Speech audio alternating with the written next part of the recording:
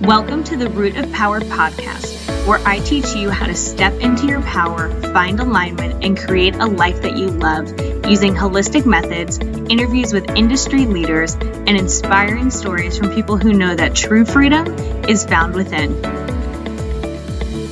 I'm your host and health and wellness bestie, Amanda Chills, and I'm so proud of you for choosing to step into the root of your power.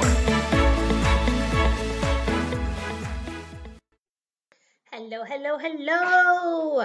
I have got a freebie for you guys. If you want to learn to get more in touch and in tune with your emotions, a process that we call embodying your emotions, as in feeling them in your body, I have got a free guide to do just that. If you go to amandachills.com/communication, it's free.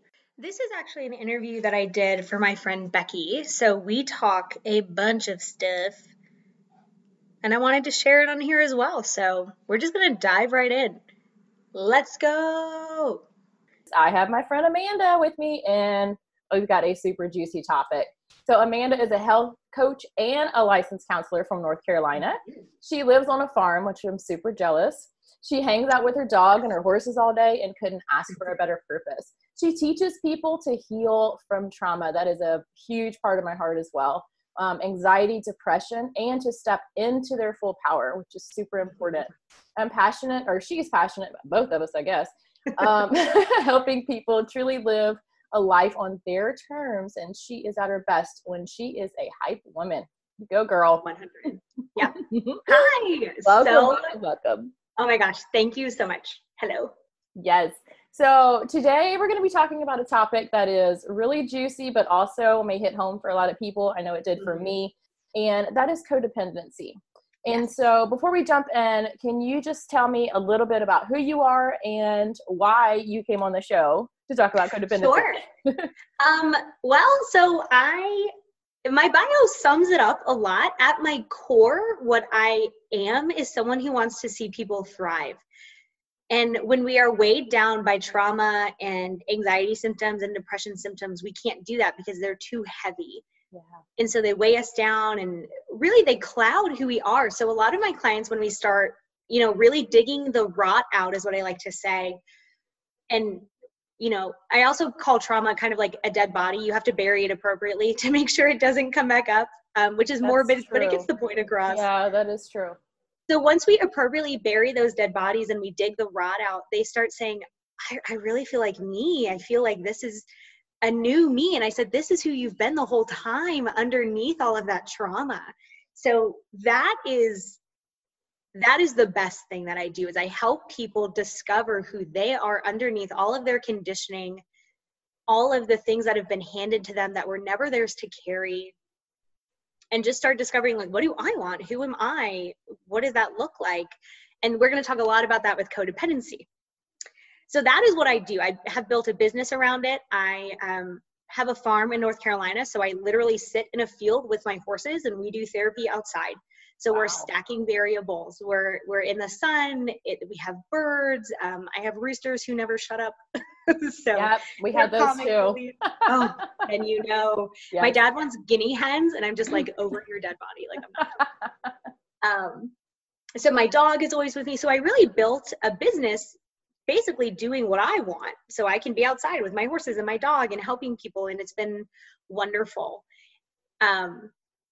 So that is what I do. And then the reason I'm on this podcast is because the whole point, I think, of knowing something and of being good at something is to share what you know so other people can learn and then they struggle less. And if there is like one hope that I have for human beings is that they suffer less. Yeah.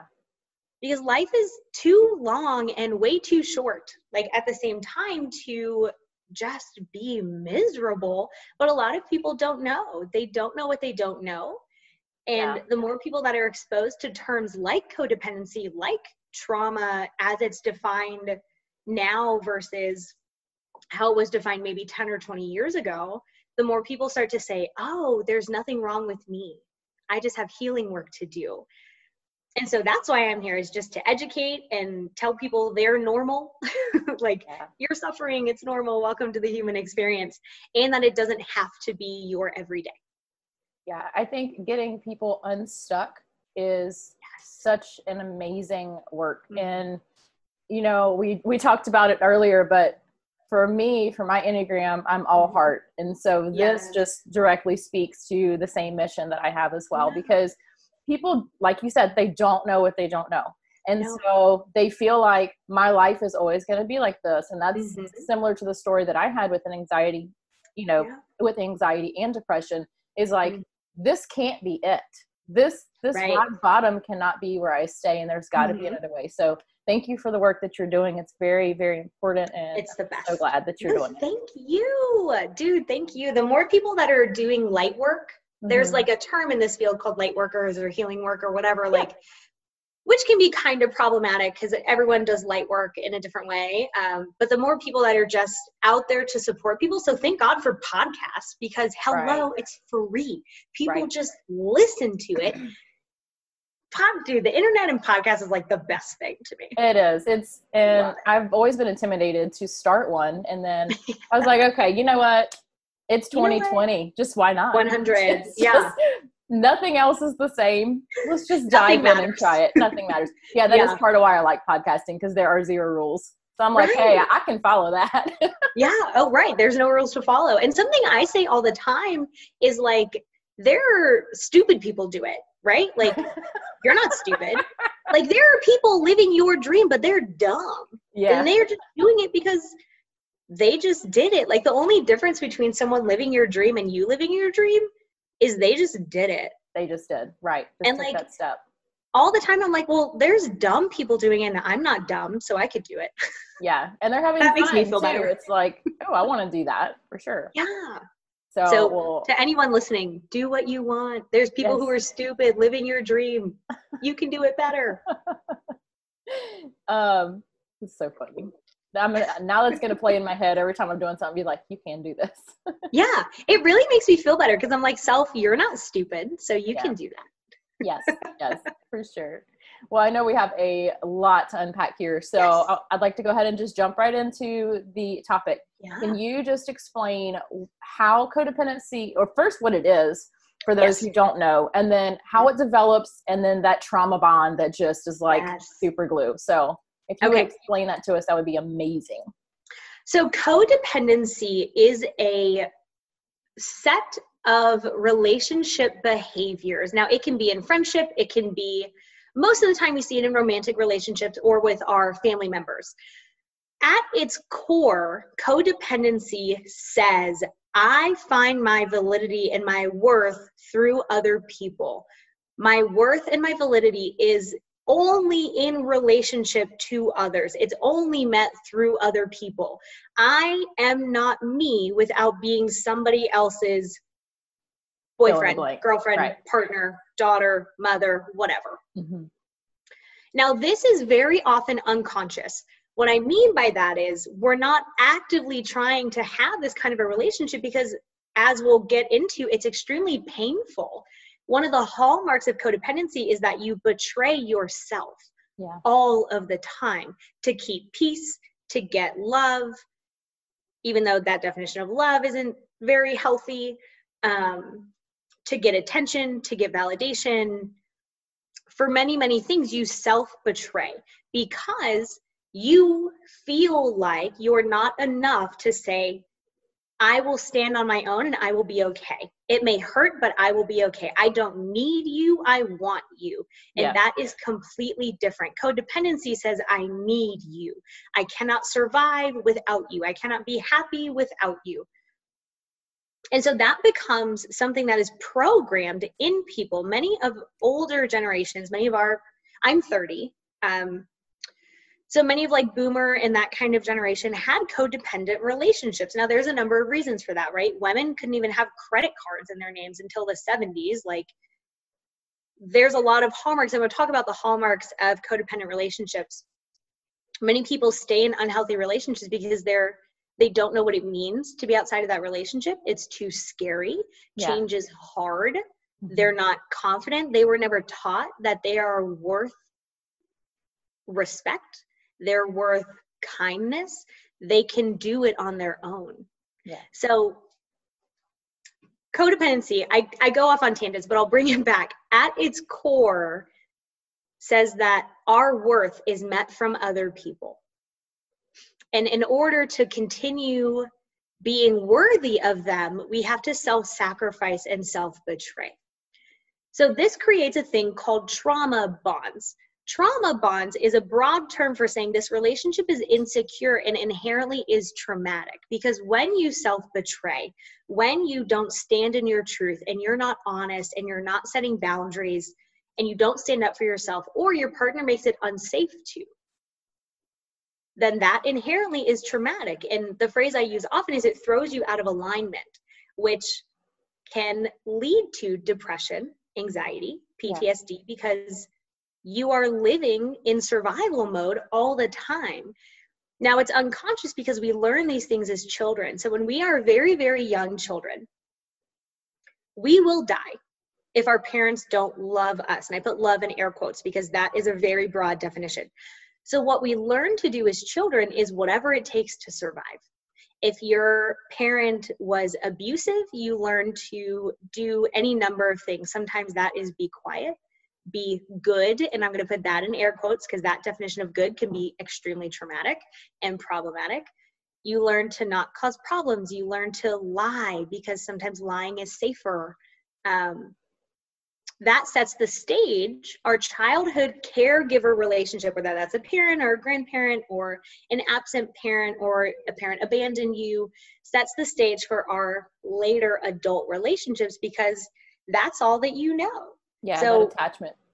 Right. So that attachment sets the stage. So for example, something I say often is like, if you grow up in a house speaking German, guess what you're going to speak when you grow up? Right.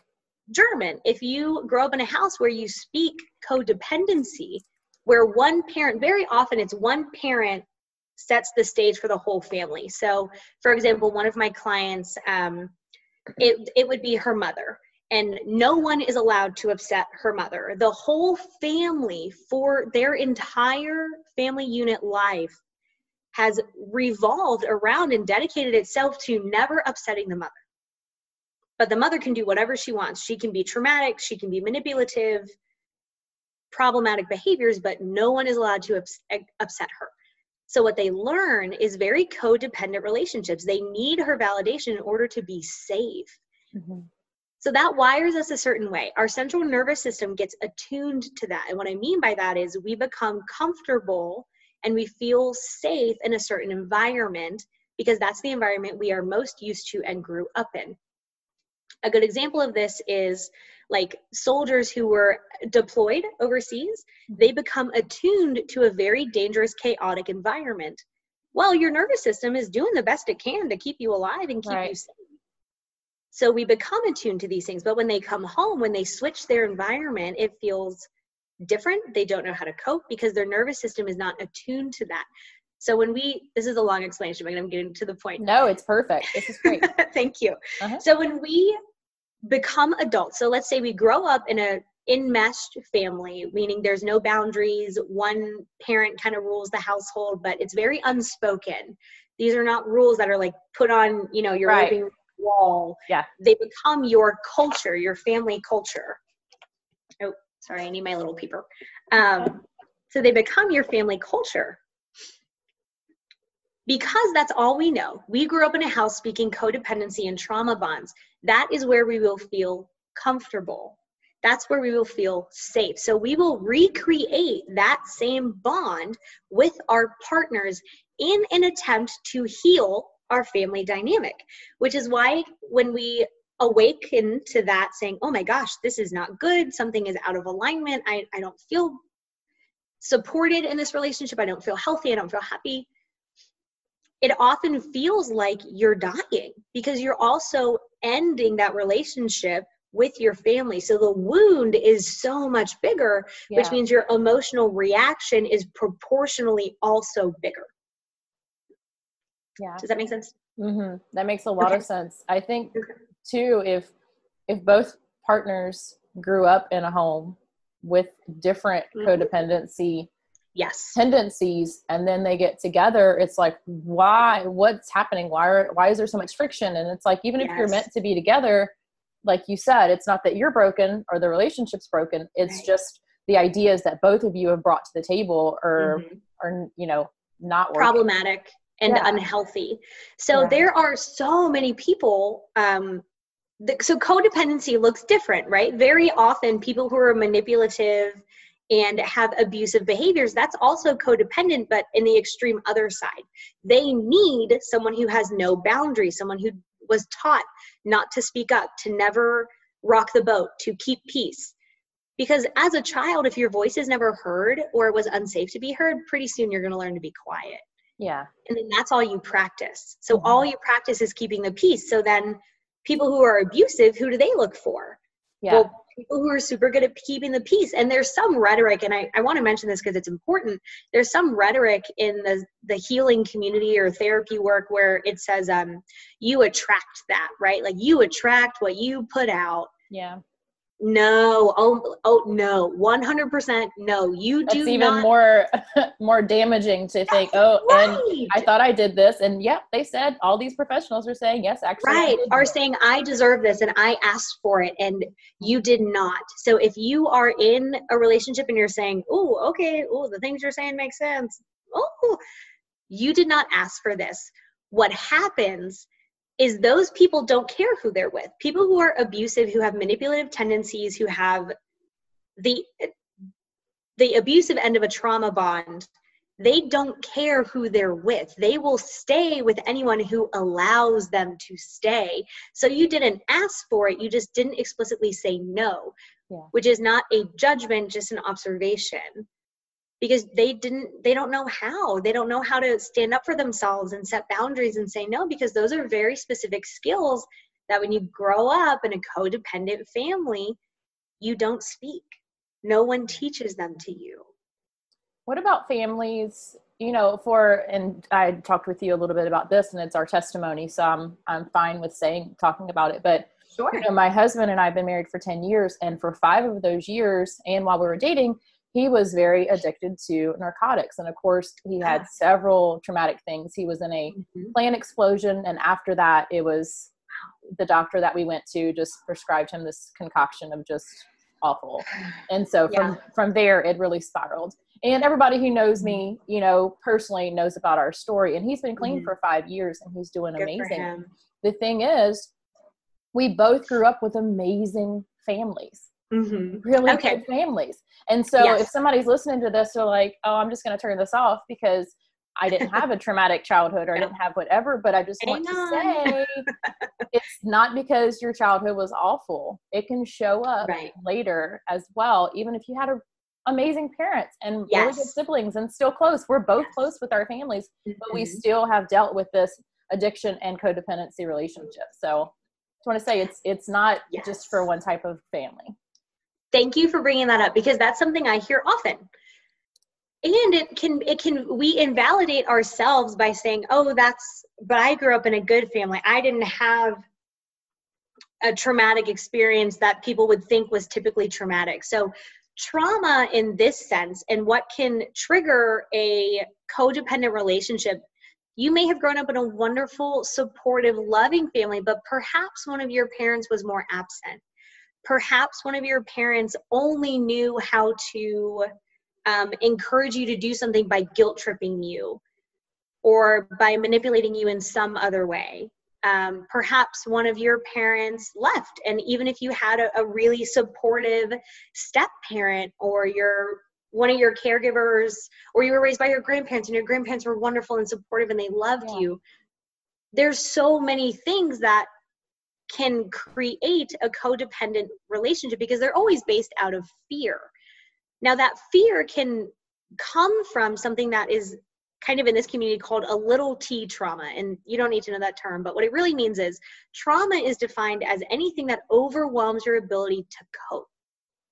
Now, as a child, you have no coping skills. Like you are a child. Right, You don't right. know how to do, if your parent, even if they were wonderful, if they were dysregulated, if they didn't talk through their emotions or teach you how to talk through them, if you had a really wonderful, supportive mother, but she was very depressed, and so she would emotionally be absent, or your parent tried to live through you, or you had a helicopter parent, like, it's experiencing these behaviors and relationship dynamics don't mean you didn't have a wonderful family or supportive parents or a close family. It means that some of your needs were not met, because we're all human, and there's no way that your parents can meet every single one of your needs, because that's not real. So part of this process also, one of the things that has to exist is learning to see your parents or caregivers as human, as Yeah. flawed, and to give them grace and understanding. Now, you don't have to forgive. I'm never going to tell anyone they need to forgive anyone for anything, but giving them grace and just the perspective of where they were coming from and what they were struggling with. Or what they were taught too. Or what they were taught, right? Yeah. We are in these patterns because they're generational. How many fathers do you know who don't know how to connect with their daughters? Mm-hmm. How many, because mothers tend to be better at connecting with sons, but something I see that's systemic is fathers don't know how to connect with their daughters, and instead of learning, they just, because it's uncomfortable, they just choose not to. Or because femininity in our culture is so shut down, men can't dress up like a princess with their daughters and go to the movies. Like, that's very abnormal. Mm-hmm. So that it becomes systemic, it becomes cultural, and it becomes your own family culture as well. But you're right, it doesn't mean that you don't have a close, supportive, lovely family. It just means your family was human, and sometimes our needs don't always get met. It was made of a bunch of people. I mean, it's, yes. Yeah, for sure. Yeah, so, especially when you have a partner who uses, because there's a lot of behaviors that come along with someone who's in active addiction, because it takes a lot of work to hide the drug use and to get drugs, that they learn a lot of manipulative and behaviors that can also, our brain chemistry gets addicted to a certain pattern as well, because we become attuned to that pattern. Mm-hmm. So sometimes what I find when people are healing from a codependent relationship, and I do a lot of couples work, is that once they start becoming aware of it, they'll also start becoming aware of when things are too good, like they're too calm. So they'll start a fight because their brain's like, we're supposed to. This is not how it used to be. Yeah. Right. Yeah. And that's funny how we get comfortable and in conflict. Yeah, for sure. It's really adaptive. Like, hey, thanks a lot, brain, but like, we don't want to do that. Chill. We need to chill this a little bit. Like, please chill out. Yeah, I need to like come down about 10 notches. So yeah. Yeah.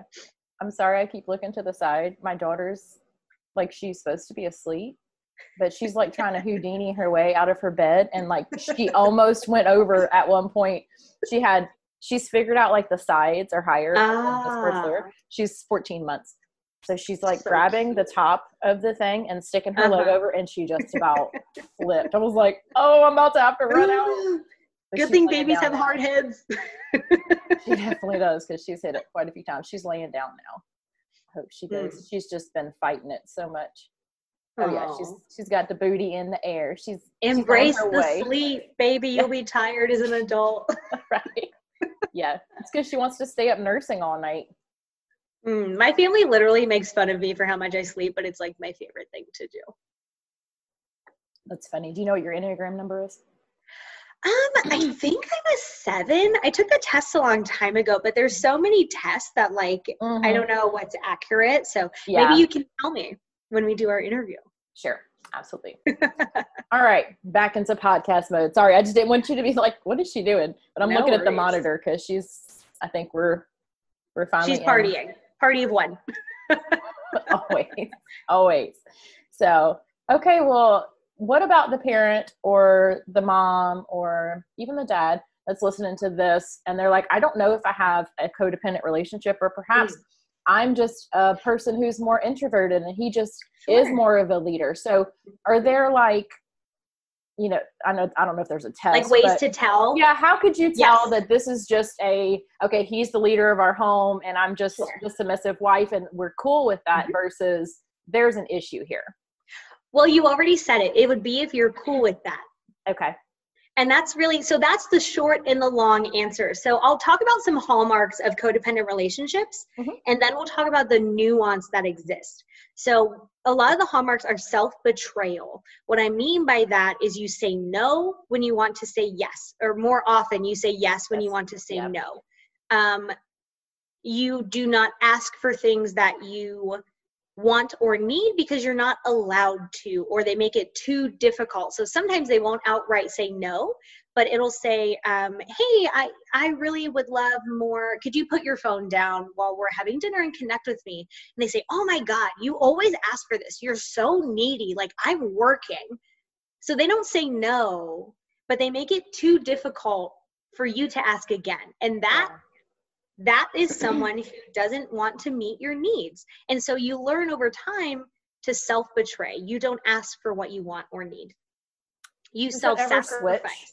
Does it ever switch? Like, for us, for example, because we're still trying to figure out my husband and I, is who I'm referring to, we're still trying to figure out the dynamic of us, because my personality is a lot stronger and his personality is more set back. And as he is, you know, because with the drug use, he had pretty much, that became his everything. So that was his main focus. So he wasn't working on self-discovery. He wasn't working on his spiritual life and all those things. And now that his mind is more focused on, you know, his relationship with our boys and with our daughter and all of these things, there's still times where it's difficult to tell, okay, are these like addictive tendencies from before? So my first reaction is like, no, we're not going to do this or whatever. And so then it becomes this power struggle again. So does it ever switch once the healing has started?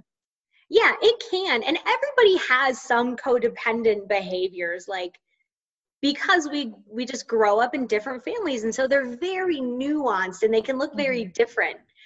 But yeah, one partner is going to do it sometimes, the other partner is going to do it sometimes, but codependent is different than like manipulative behaviors. So sometimes you just like, you want the other person to say yes, so you like manipulate them into doing it. And we all do that, right? I'm a counselor in real life, and sometimes I do it, and it's like not perfect either. But codependency at its core is the self-betrayal and self-sacrifice. That's one of the hallmarks, because you are too afraid to lose that person, that you disempower yourself and you empower them. So being manipulative, like having manipulative tendencies, we're humans, that's what we do. But the self-betrayal and the self-sacrifice come from being so terrified to lose them that you will do anything to keep them. Which is a little bit different than a power struggle. Does that answer that question? It does. And I think too, just with somebody listening, just with the dynamic of marriage in general, there is sacrifice in marriage, because you're each giving to each other. So I'm trying to just make sure that when people are listening, because they're like, oh, we're codependent. Well, maybe not. Like maybe not. You may just be giving, you know, because like whenever we got married is 100%. Like I give 100%. It's not a 50-50. I give everything that I have. You give everything that you have.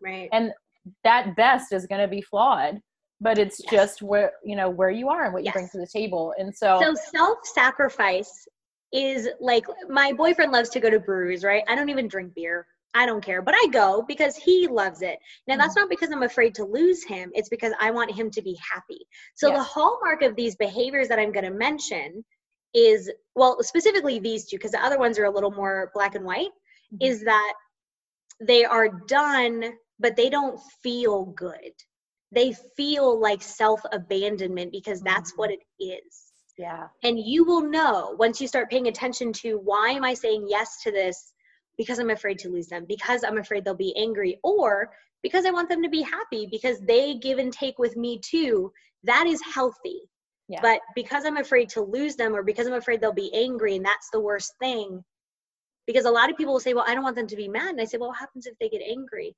they say they won't love me anymore. Right. It's what the result. That Exactly. is the codependent self-betrayal versus he goes to breweries and he goes on hikes with me when I want to go on a hike. So, Yeah. and he deals with all the farm animals, which he's lucky to. Yes. So self-betrayal and self-sacrifice. Self-betrayal is different than self-sacrifice. We all sacrifice in a relationship, but self-betrayal is self-abandonment.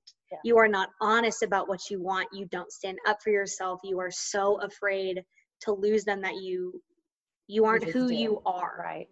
Yeah. Perfect. A lot of the other ones are expecting your partner to meet all of your needs. Yeah. Now, this is something I see more often in men because men are not allowed or taught to have the depth of friendships that women are typically allowed to have. There's some nuance to that. It's like, don't come at me, men. But like in our culture, men typically don't have as deep a friendship as women have. So their partner becomes their therapist, their best friend, their blah, blah, blah, blah, blah, their everything. Your partner cannot be your everything. That's not healthy. You should exist as your own people, and it's like a tripod. There's like you, and your other relationship, and now you have a beautiful triangle. Yes. So your partner cannot meet all your needs, but expecting your partner to is a codependent thing.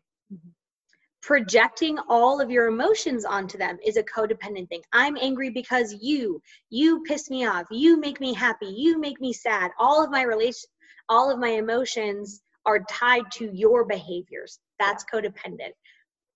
We'll talk about conscious relationships in a second. They're often very chaotic because there's a lot of imbalanced power dynamics. There's a lot of self-betrayal, which along with that comes misalignment. It comes being angry because you know that something is wrong, that this is not right, that it doesn't feel good. And that often comes up as being irritable. There's a lot of insecurity because your relationship is not secure. And one of the bigger hallmarks is there's no boundaries. You become everything they want. They become everything to you. They can do no wrong. They're perfect, but that's not real. So that's a lot of the hallmarks of codependent relationships. Now, these may exist in healthy relationships to a certain extent. The difference is that these feel bad. Yes.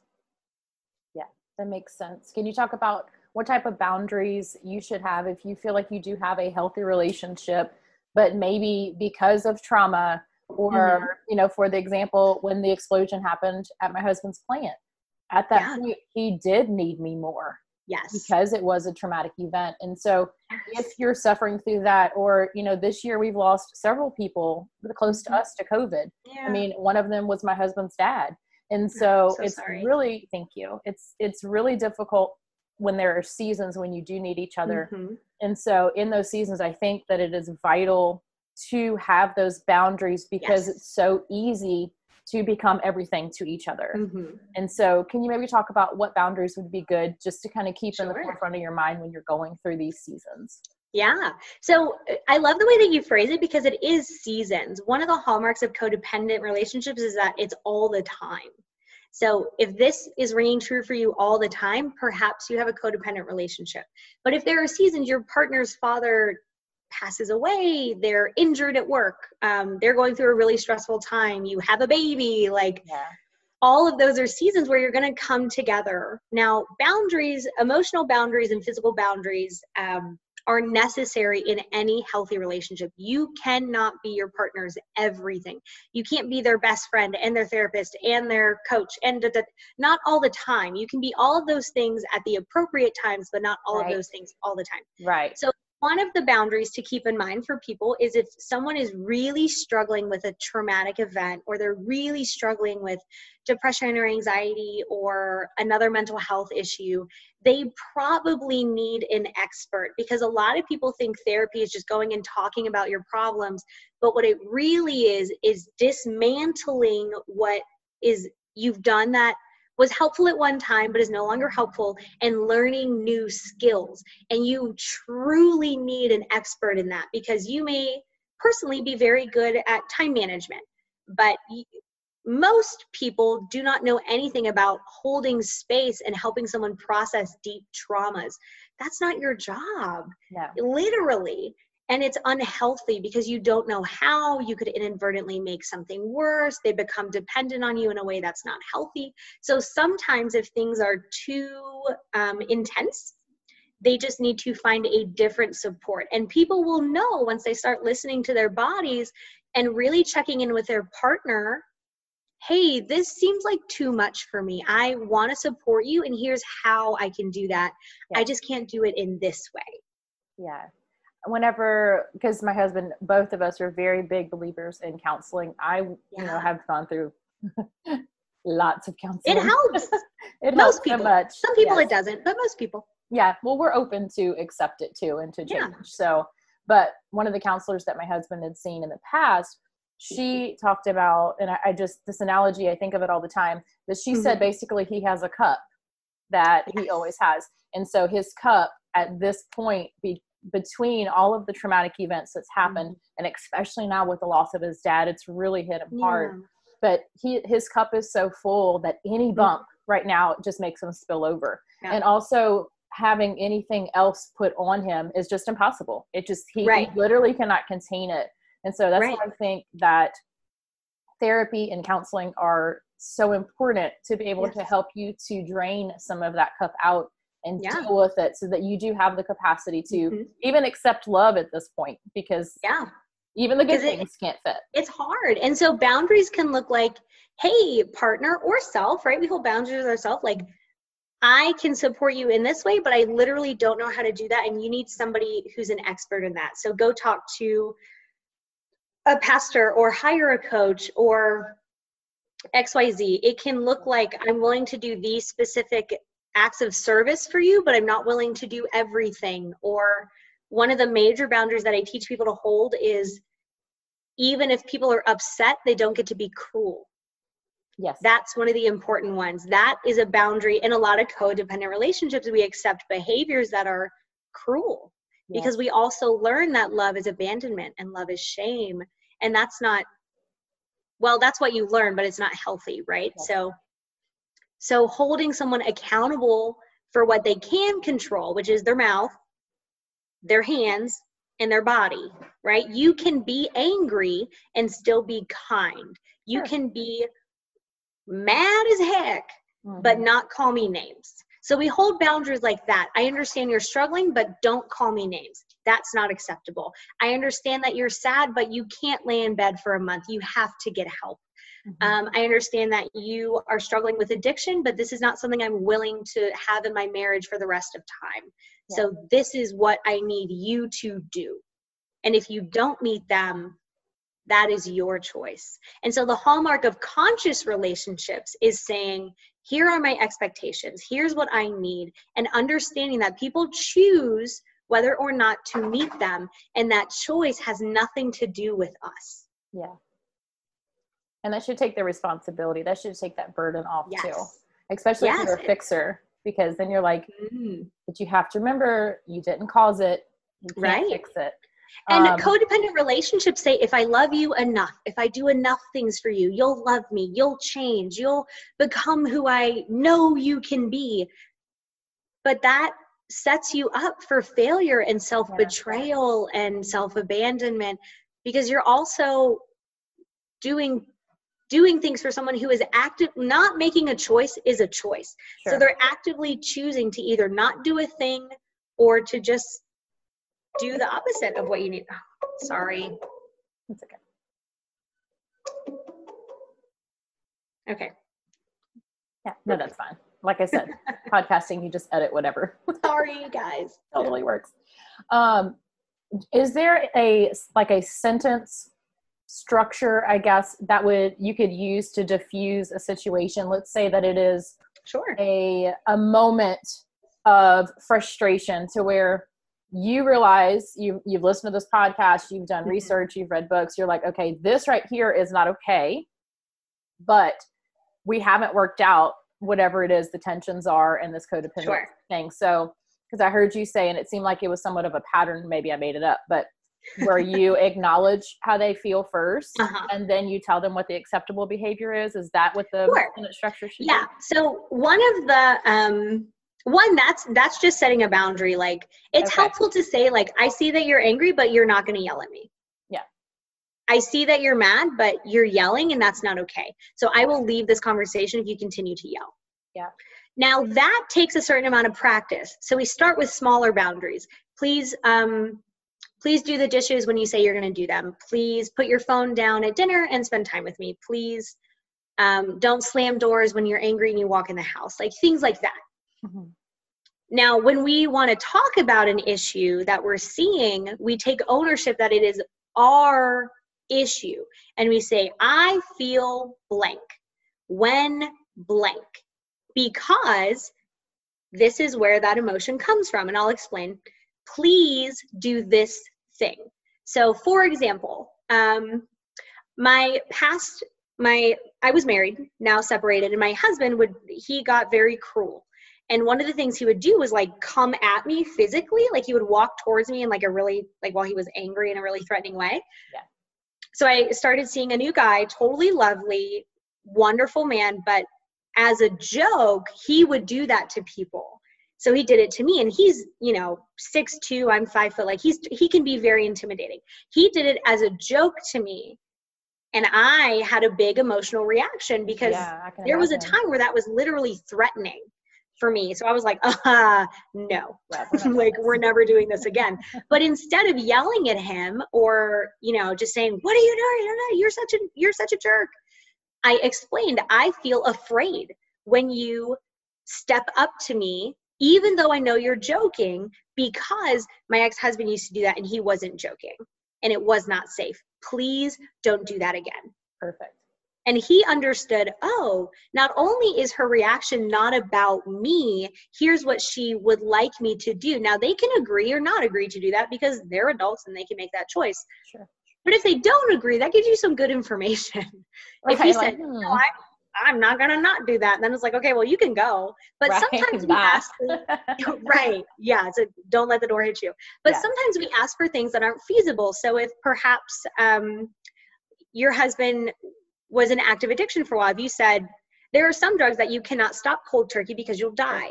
Like, alcohol is one of those. Let's say you say, well, I need you to stop drinking right now for the rest of our life. And they say, I can't do that. It's not that I don't want to do that or that I'm not willing to do the work to eventually get there, but I literally cannot do that. Here's what I can do. I can go to AA. I can, there's certain medications that help people wean off alcohol without the seizures. So I can talk to my doctor. I can get a counselor. I can buy a book and work through the workbook. So then it just becomes problem solving, which is really where people want to be. Here's what I'm seeing that's a problem. Here's how I feel about it, which is my own feelings. Here is what I would like to do, and let's talk about if that's feasible. Yeah, I love that too, because it also allows you to step away. And so it makes me so frustrated because people who don't have someone who has gone through addiction do not understand. No, and I was one of those people that I caused judgment and past judgment and things. Yeah. And then when you go through it and you have somebody who is rooted in addiction, you realize he has an addiction. He is not an addiction. He is still a person. He is still the man that I married. He's still not an addict. You are someone with an addiction. And that's only one part. That people first language, it just makes me cringe when people talk about it, because I'm like, and I love what you said about taking the problem and being problem solving, because you are not the problem. You have the problem. And so looking at it as problem solving takes away that pressure of, I'm bad, I have to change, I am flawed, I am whatever. And most, like you said, most likely a lot of that's already rooted in. So pounding that into them is not helpful, and it's not going to make a positive change. Yeah. And people don't change if they don't think they're valuable enough to change. And if you shame them, guess what? They're not super inclined to change. So that framework saying, I feel blank when blank, because here is why this emotion is happening inside of me. It's my own emotion. Please do this thing. What it allows us to do is that is a conscious relationship. Now, conscious just means aware. We are aware of our own emotional reactions, our own triggers, our own biases, our own things that we bring to the table. we allow them a choice to say, I can do this, I will do this, or I can't, or I won't, which is allowing them to fully be an individual and empowered to make their own decision, which is another hallmark of a conscious relationship. We respect them enough to say, here's what I need. Can you meet this? If you can't, let's talk about it. Yeah. And it makes it in a safe manner, because we're not saying you're a POS and we hate you and everything you do is wrong. It's, hey, this specific thing is not okay with me, but that emotional reaction is coming from me. So while I deal with this emotional reaction and process that, here's what I need you to do. Yeah. And I think too, that it's important to have that level of love and respect, because if a stranger comes off the street and they're like, the way that you're walking is really on my nerves, you need to stop. You can be like, what? What? And this is actually a thing, because when my husband and I walk, for some reason, I don't walk straight and it drives him nuts.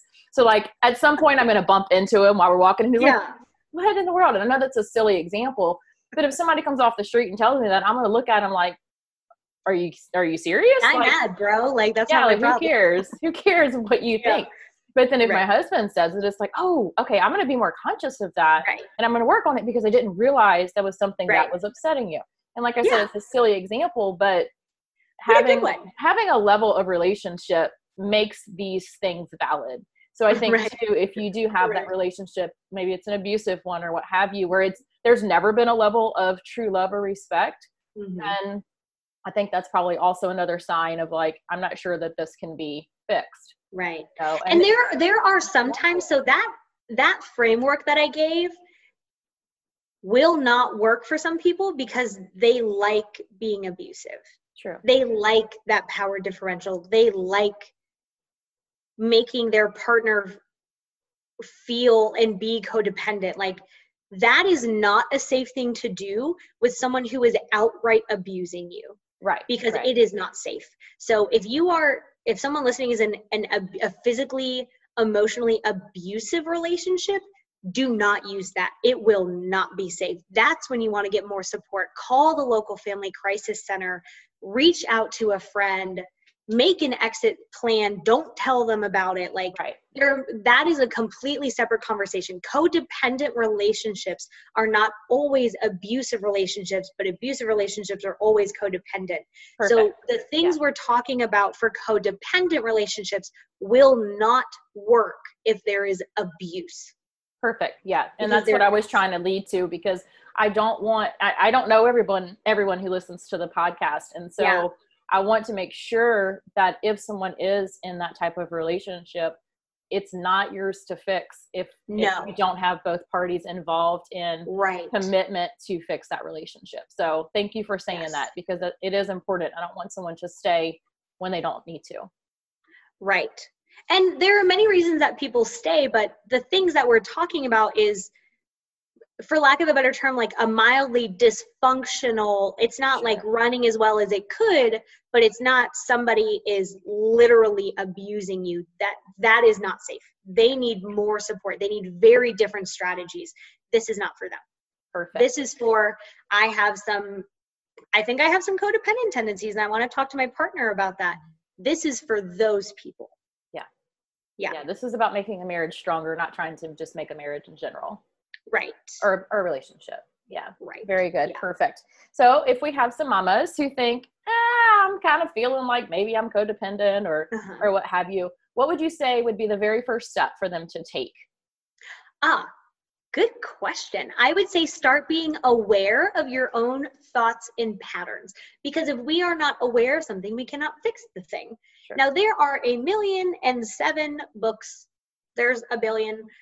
You can follow my Instagram page. I talk about it sometimes. The Holistic Psychologist is very good for codependent. The Instagram, if you just search #codependency, there are so many therapists and coaches on Instagram teaching about this. Perfect. So that can be lovely. Instagram is a great place. That's one of my favorite places. I hang out there a lot. But start being aware of your own behaviors and thought processes and reactions. Because once we're aware of them, we can say, ooh, is this really what I want to do in this situation? And it may not be. And then we start saying, okay, self, how do I want to show up? Yes. Well, I do want to set boundaries, and I do want to tell them how I feel, and I do want to ask for what I need. And then you just, as simple and as hard as it sounds, you just do that thing. Hey, I feel uncomfortable when, I don't know, when we go out to a bar and everybody's drunk and I don't drink, like that makes me uncomfortable. Or I feel overwhelmed when you are walking in the door and you expect me to be your therapist and we haven't even said hello. Like, please don't do that. Or you may need more support than I can give you. Yeah. So we just become aware first, and then we decide, is this how I want to show up? And if it's not, how do you want to show up? Next step? Yeah. Yep. Perfect. Very good. Well, where can they find you on your Instagram? It is, thank you for asking, at Amanda_Chills. CHILS. Just one L, like you're cold, but only kind of cold. Like Louisiana in the winter. Yeah, like kind of cold. Just a little bit cold. Yeah, basically the one day of winter that you guys have, and it's like right. Yeah. Yeah. Watch we have like a blowout winter this time, just because that's a bit. It's gonna blizzard, right? Hey, that's great. My kids pray for snow every year, so. Oh, that's so cute. You know, my dad. So I grew up in Central Florida. My dad used to put the sprinklers on when it was gonna freeze overnight. So, and he would be like, "It snowed," and my mom would get so mad because it would kill the grass. Yeah, my husband would probably be glad he wouldn't have to cut it. Yeah, so if it's gonna freeze, like there you go. There you go, right. Or you can hang out with more me. Tips. Yeah. More tips to make your kids happy. Yes, Or people can find me on my website, amandachills.com. And I have a podcast that you're going to be on right after this. Like that's called The Root of Power. You can find it Apple, Spotify, on my website, whatever. So perfect. Hopefully you guys had as much fun listening as I did giving the interview. Really, podcasting is just so fun. So if you have questions about codependency or what it looks like, shoot your girl a message. I am so happy to continue teaching on these things. Y'all have a great week.